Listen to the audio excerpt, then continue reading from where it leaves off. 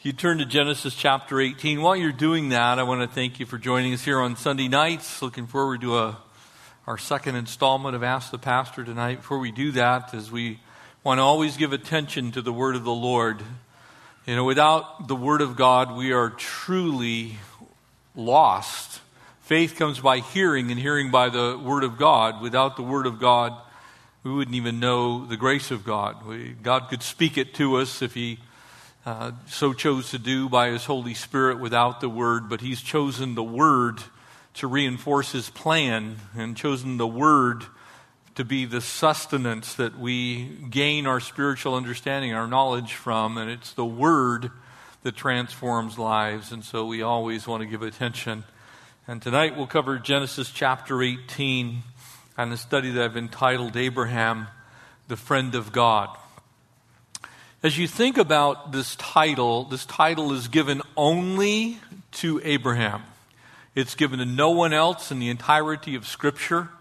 It is said about Abraham that he had a special relationship with God, and we've already seen the beginnings of that. Tonight we have that reinforced, and it'll especially be reinforced in light of what we'll learn next week about Lot, who is a friend of the world. So you have two friendships.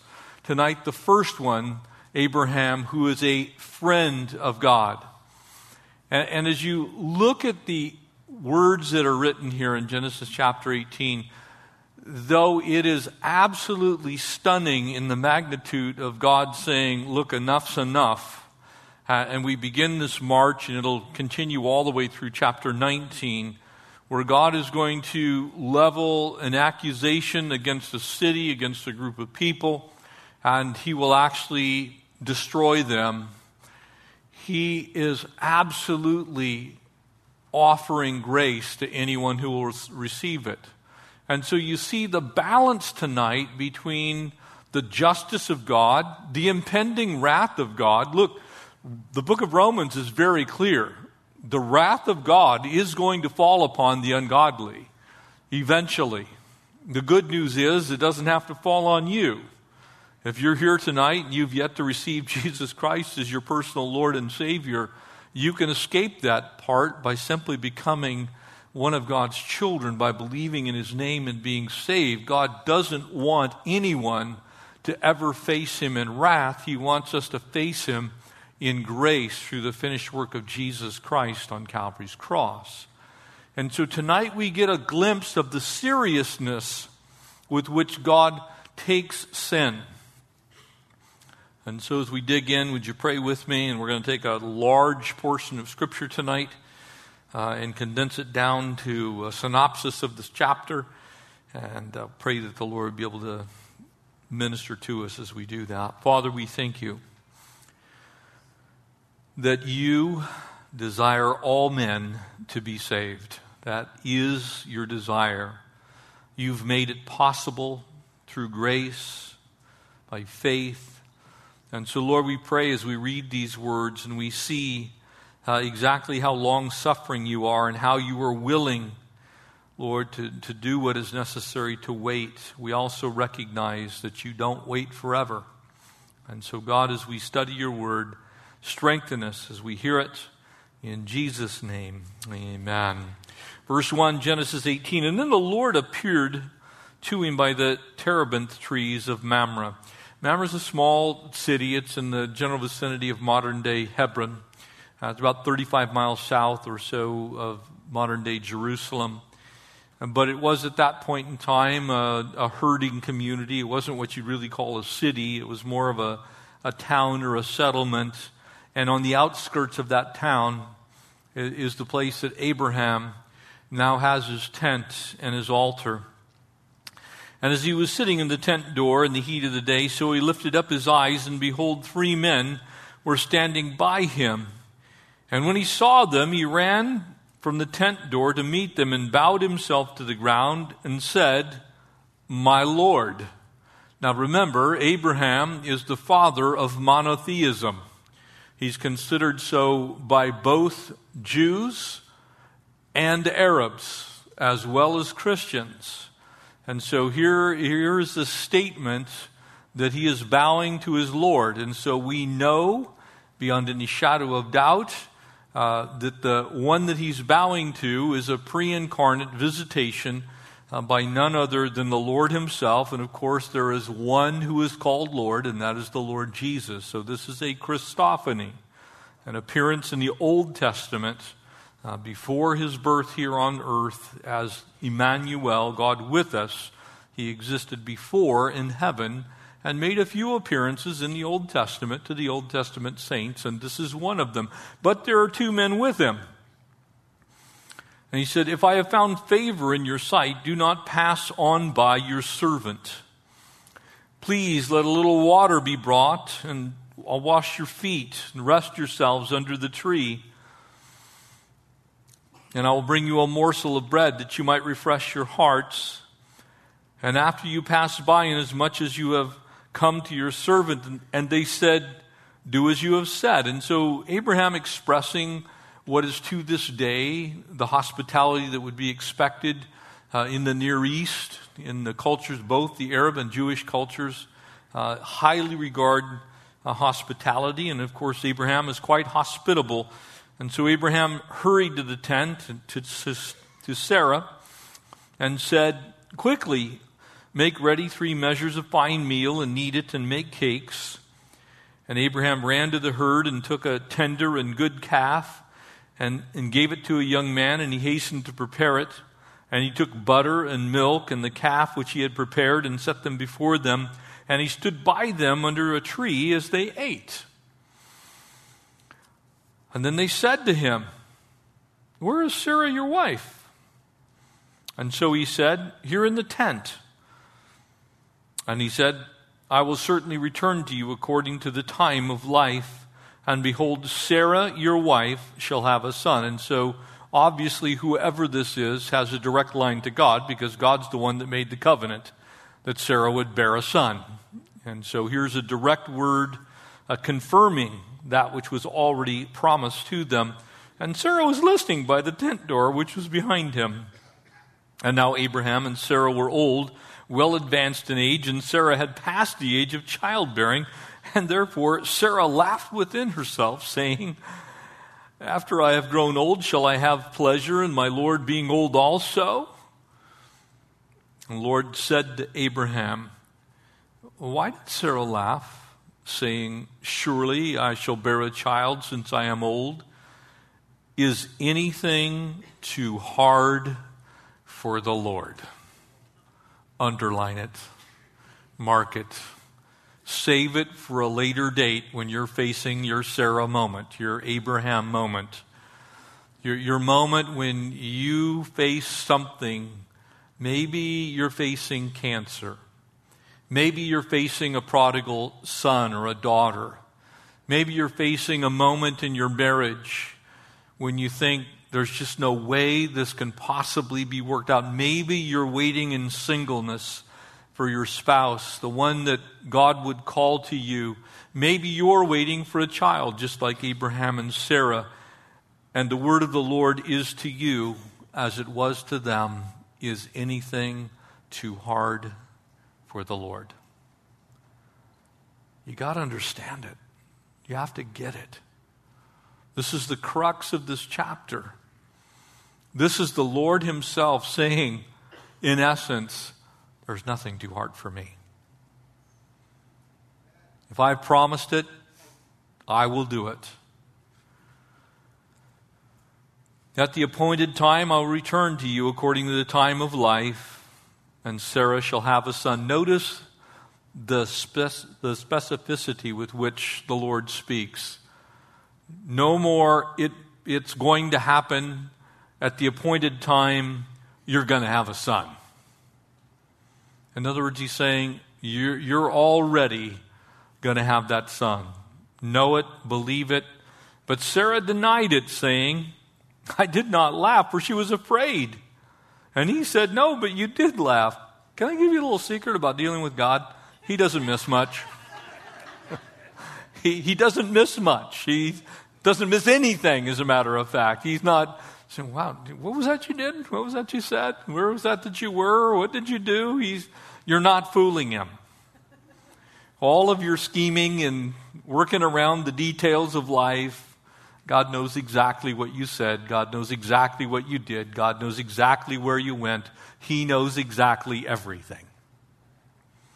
And I love the grace with which God deals with Sarah in this place. You know, you'd almost think that God says, well, you know, if that's all the faith you got, forget it. And there are some in this world that might even say, well, because of your lack of faith, then I'm taking away the promise. But no. Then the men arose from there and looked toward Sodom.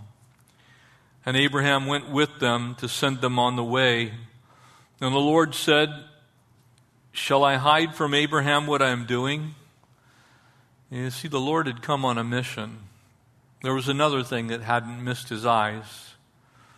There was another problem. There was something he had actually come to solve, to do. And it was a difficult one. Since Abraham shall surely become great and a mighty nation, and all the nations of the earth shall be blessed in him.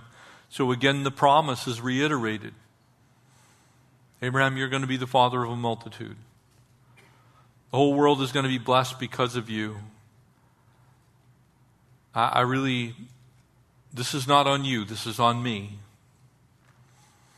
God's taking up a righteous cause here. For I have known him in order that he may command his children, his household after him, that they keep the way of the Lord and do righteousness and justice, that the Lord may bring Abraham what he has spoken to him. To do righteousness and justice. You know, we live in a world that doesn't care much about God's righteousness and does not fear his justice. Is not concerned that the Bible still declares, vengeance is mine, says the Lord, and I will repay. Now, while it's true that grace reigns in our day because we're in the age of grace, we're in the time of grace, where anyone who wants to be saved can be saved. But make no mistake, God is no less righteous today than he was in the day of Sodom and Gomorrah. He is still the same God. And he still has the same disdain for sin. He still hates it. And while he deals with us graciously and kindly and gently and most importantly, long-suffering, it's not getting past his eyes. He sees every injustice. He knows the name of every single person who has ever been on this planet. He knows everything that's ever happened to you. He knows those who are not his, and he knows those who are his. And God is righteous, and he is just, and he will never, ever be anything other than righteous and just. So don't mistake his long suffering for a lack of righteousness, or that he is approving of sin. And where this applies in our own lives is the days when we might be tempted to say, well, the Lord hasn't done anything about it yet, so he must be okay with it.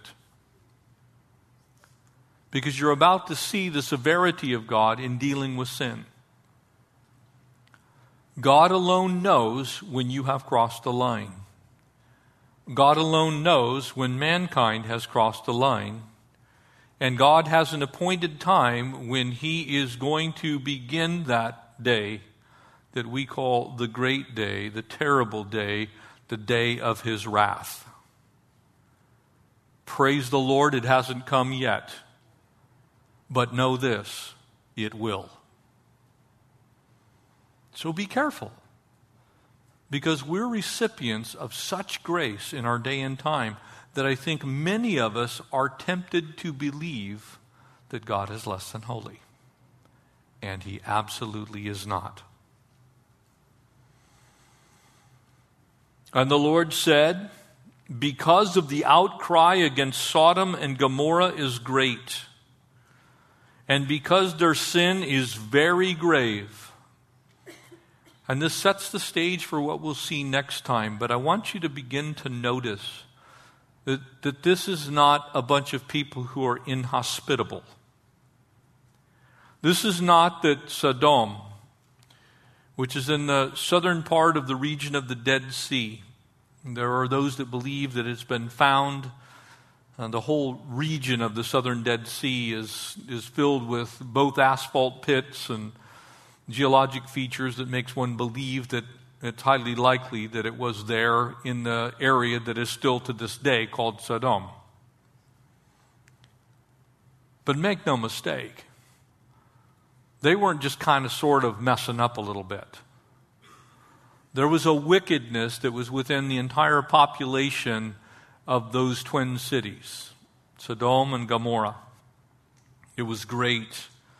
And I will go down now and see whether what they have done altogether, according to the outcry against it that has come to me. This is the active prayer life of righteous people crying out to God, reaching the ears of the Lord. And while the Lord cannot learn anything, nothing is new under the sun to him, he is the one who answers prayer. And so there were righteous people that were praying, God, do you see this?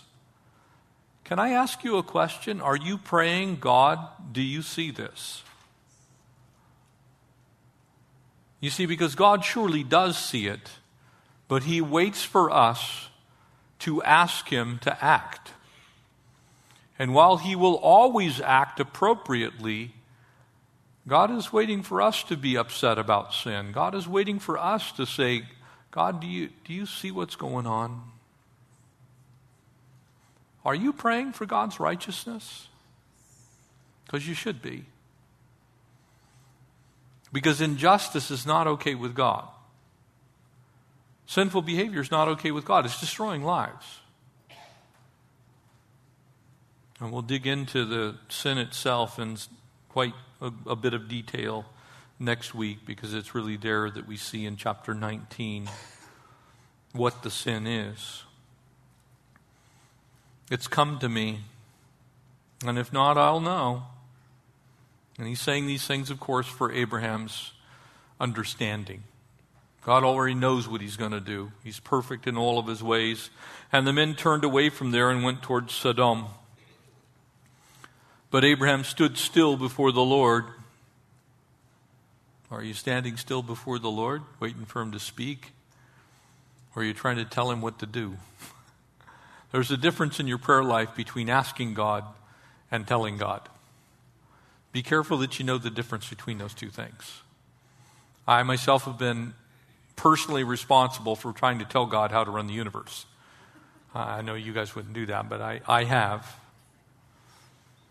I've been judge, jury, and executioner, and I've also waited way too long for things that God hates. So make sure that you're in tune with God's will when you're praying.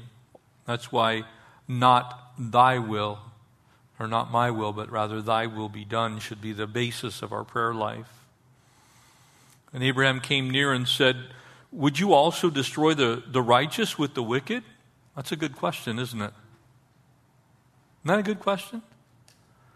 That's a question that gets asked a lot still in our day and time. Well, how does God balance out all the people who know the Lord in all these countries that are habitually forever setting their face against God? It's tough. I've been asked this question. People say, well, what does God do in predominantly Muslim countries where it's very clear that they do not love the God of Abraham, Isaac, and Jacob, and they certainly don't love Jesus, his son, because part of the Shahada is that God has no son. Part of the proclamation of the Muslim faith is that God has no son. He has one messenger, and his name is Allah. What does God do? Is God going to destroy the righteous with the wicked? If God can determine who's a sheep and who's a goat and who's the wheat and who's the tare, I think you probably know what the answer is. He always defends the righteous. And so what follows we would expect, because it's the answer, of course, that fits the character and the nature of God. Suppose there were 50 righteous within the city. Would you also destroy the place and not spare the 50 righteous that were in it? Far be it from you to do such a thing as this, to slay the righteous. You see how Abraham's just going off on his little tangent? And I love this because this is the way I would think. This is exactly the logic that we would employ. It's like there's got to be some righteous people in that city, and God, are you just going to destroy the city?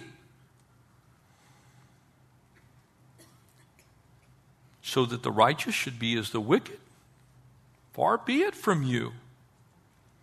Shall not the judge of the earth do right? Underline that one too. God doesn't make any mistakes. The answer to that rhetorical question is an absolutely, of course he will do right. Absolutely he won't make a mistake. Not one righteous person is going to perish in this. The problem is that Abraham had a messed up understanding of how many righteous were in the city.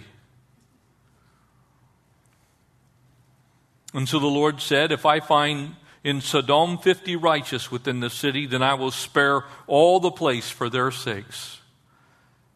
So he says, I will even relent based on 50 righteous people being in the city.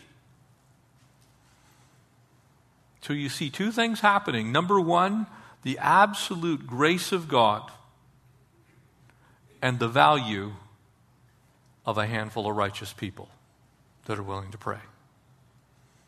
God says yes. And Abraham answered and said, indeed, now who am I but dust and ashes? And have taken upon myself. He realizes what he's like, oh no. You can almost see him raising his hand like he's in class. Can I rephrase my question? Would it be possible to retract my previous statement? Suppose there were less than 50 righteous. Would you destroy all of the city for a lack of 5? So he changes and he says, now it's 45. He said, so if I find 45, I will not destroy it. And he spoke to him yet again, suppose there should be 40 found there. I love this. Because this is exactly what we're prone to do with God every once in a while. You know, you find out he's not going to act on something. It's like, well, could I kind of keep a little bit of the action going here? And, there's 40 of us now. Then he said, let not the Lord be angry, and I will speak. I will not do it for the sake of 40. Suppose there be 30 found there. He said, I will not do it if I find 30 there. He said, indeed, now I've taken upon myself to speak to the Lord. Suppose 20 should be found there. This is one of, I think it's one of the most encouraging passages in the Old Testament. Because this is me. It's like, let's make a deal with God. It's like, okay, well, I was wrong the first time, so let's go 45. How about 40? 30? 20? I'm like, Lord. And on the other hand, he's being just so open and honest. He's realizing his mistake. He's looking at his own like, man, did I mess up? Maybe I started too high. Maybe in my little fleece before the Lord, I should have started with 2. If there's 2 righteous. You can kind of see his wheels turning, and I love that God allows us to understand how much he sees us in our humanity. Because probably none of us would have done not one bit better than what Abraham does here. I'll not destroy it for the sake of 20. And then he said, let not the Lord be angry, and I will speak but once more. Suppose 10 should be found there. This incredible conversation between Abraham and the Lord God. And he said, I will not destroy it for the sake of 10. And so the Lord went his way as soon as he had finished speaking with Abraham, and Abraham returned to his place. We see Abraham in 3 basic ways here. We see him as a worshiper. we see him as a watchman, and we see him as a witness. And as you look at Abraham in this particular chapter, you can't help but marvel at how God views even one righteous person. Because there actually are not 10. We're going to find that out very soon. There's not even 10. He's still off. And yet God has given Abraham to do something, a job to do. He's, look, Abraham, you're their only hope. Have you ever thought about yourself as the only hope for your unsaved family? Have you ever looked at your life as someone who supremely and deeply worships the Lord? So much so that maybe you're the one that's holding back the hand of God in judgment. Maybe you're the one. Your prayer life, you're that one righteous person. Maybe the church is that righteous group of people that's holding back. What if your prayer life was directly responsible for the Lord not passing judgment on our nation? You ever thought about it? What if your own personal righteousness was the thing that God was hearing from heaven? Would our country be spared, or would it be burned? I hope it'd be spared. You see, sometimes we almost get so tired of the battle that we stop praying. We stop seeking the Lord for the lost. And Abraham is an amazing worshiper, and he is a wonderful watchman, but he's also a faithful witness. First thing we see is Abraham worshiping the Lord. And I want you to just see how he does this, because it's a picture for us. The servants in the early church understood this. The high priest understood it. The priest that ministered in the temple understood this. All ministry really is to God. When we offer ourselves up to the Lord in praise and worship, that is Godward. When we give, it's to God. When we witness, it's for God. Everything that we do that we call ministry is towards the Lord. We worship God. It's the driving force behind everything in the life of every believer. Lord, I just want to worship you. And so these three strangers, the Lord Jesus and two of his angels, are in this scene with us. And they appeared as men. We're going to dig into that a little bit in our Ask the Pastor segment. That was a question that was asked last week. But notice how Abraham serves the Lord personally. He's 99 years old. He's a wealthy man. We found out that back in chapter 14 he has 300 servants. But he stops to take this time to personally minister to the Lord. Personally say, hey, I want to prepare you a meal. Personally, I want to wash your feet. Lord, let me minister to you. Do you minister personally to the Lord? Do you have a personal devotional life, a personal prayer time? Are you personally sharing the gospel for the sake of the kingdom? Notice that in this passage, in these first few verses, that he ministers immediately. He's not going, well, if you give me a sign and could you check my calendar? He ministers immediately. Doesn't say, I got other things to do. I'm kind of like, I'm having a siesta right now. Could you come back later? He ministers immediately. And furthermore, not just immediately as in time, but speedily as in do it with a whole heart, with everything that's within you. He's running around accomplishing what God wants for him right now, and he's doing it as well and as quickly as he can. He's not delaying. He's not being hasty. He ran to get the tender calf. He hastened to dress the meat. You can see him. He's on it. And what that tells me is that in Abraham's life, God was first. God wasn't second, third. He wasn't I'll give you a couple of minutes next week.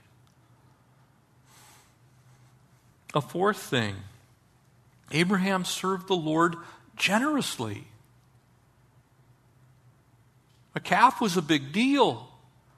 These guys were strangers, and of course he now recognizes this is the Lord. But he says, I'm pulling out the best stuff. When your average desert Bedouin nomads came wandering by, you didn't slaughter a calf. You didn't pull out the butter. You didn't pull out the milk. You didn't pull out the finest things. You may have given them a little bit of bread, and maybe you would have taken the time to wash their feet or had a servant do it. But Abraham says, no, I want to give you the best. He was generous towards the Lord. Abraham's service was marked by humility. He called himself the servant. He himself stood by and waited on them. That's humility. And then the final thing that I see here is he served the Lord cooperatively. He got involved. Sarah baked the bread. The young man dressed the meat. Other servants. He was a witness to what he wanted them to do. You know, this thing called ministry is a team effort. And we need to treat it that way. Abraham was also the watchman. And because he was faithful to the Lord, he becomes a channel of blessing to his family. And I want you to see this to Sarah. Sarah had an unbelievably important role to play in the history of redemption. Direct line to Jesus. She's now 89 years old. But Abraham was still treating her like the princess she was. Saying, honey, this is still going to happen. And so the answer to that question is anything too hard for the Lord because of how Abraham lived, how he led his family. Sarah could actually say, no. And that wasn't always true in Abraham's life, right? He'd kind of have a few little detours in his life. But now it became so prevalent in his life that his family was being led and he was being a watchman in his own home. They were living out what Paul would write to the church at Ephesus in chapter 3. And now unto him who is able to do exceedingly and abundantly beyond all that we can ask or think. That's the God that Abraham believed in. No, nothing's too hard for you, Lord. And my family knows nothing's too hard. Does your family know that nothing's too hard for God? You see, if you're not living a nothing's too hard for God life, then your family might question whether anything's too hard for God. Be a watchman. Watch over your own family. Watch over your own children. Be careful what you share with your kids. If you're a parent and you're here tonight, be careful what your children hear coming forth from your lips with regard to God's faithfulness. Because He is faithful. Don't put your insecurities on God.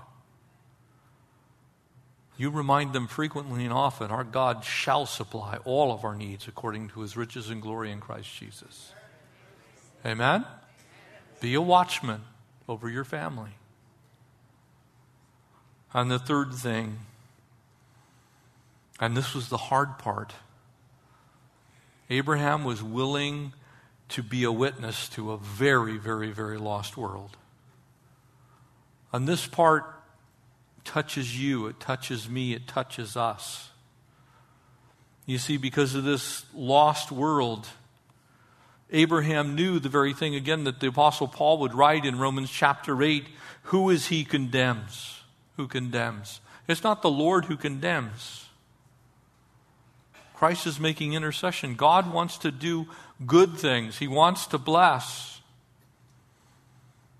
But we got to witness to the world that that's what God wants to do, and He wants to do it when we have turned our away from our evil. That's why your Bible says there in 2 Chronicles, if my people who are called by my name will turn from their wickedness and pray, then I'll heal their land. It doesn't say you get to keep the sin and have His grace too. You got to give up the sin. That's Abraham being able to say, look, I've been faithful to witness to the people of Sodom. I told them the truth. Can I tell you as a pastor, it's not easy to tell people the truth sometimes. Because that's not what they want to hear. And sometimes I hear about them not wanting to hear. That's okay, because that's what I've been called to do. But an intercessor, as we need to be, this is Amos 3:7 says, surely the Lord does nothing unless He's revealed it to His people. God doesn't blindside anybody.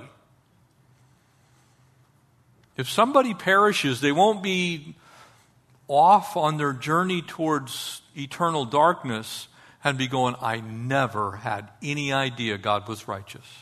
That will not happen. Because if that could happen, then God is not just. He's not fair. That means He punished somebody who did not know, and it won't happen.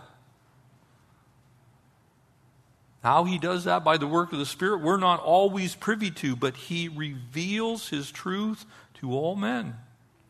Part of that, He does that in the way that we have been actually made by Him so that we would understand these things.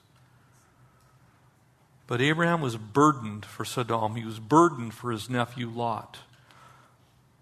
And so he knows the answer to his own. Shall not the Lord of heaven and earth do right? Yes, He will.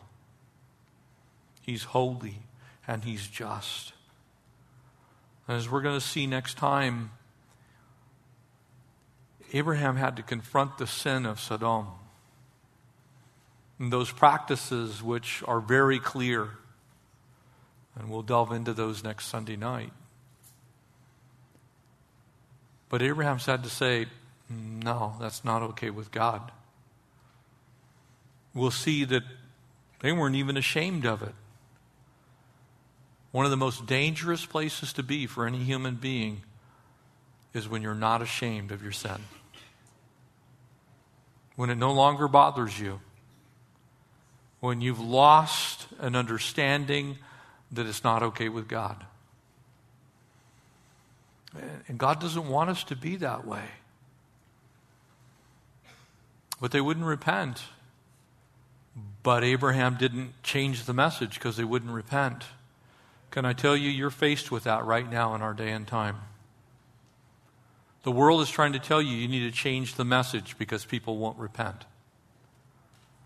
You need to have a different opinion because people won't repent. You need to stop saying that sin is sin because people won't repent. That's the world we live in. That's what you're faced with. Don't give up your witness. We may be the last hope. We may be the only ones that are still praying, God, if there's too righteous, spare the city, spare the country, spare our nation. Make sure that you don't give up, family. It's hard. That unrepentant sin, one day God is going to absolutely judge. And so from this passage, make sure that you, like Abraham, are worshiping the Lord. That you, like Abraham, are a watchman, especially in your own home. And that you, like Abraham, are witnessing to the lost. Telling them about the righteous God, who one day, absolutely, is going to do what He said He's going to do, and He is going to judge all unrighteousness. And you don't want your friends caught up in it. Father, thank You for this time in Your Word, and we pray as we spend some time now just as family, that You would bless us with Your presence as we answer some questions, Lord, things that are important on people's hearts. Thank You, God, for speaking into our lives, and we agree that nothing is too hard for you. In Jesus' name, amen.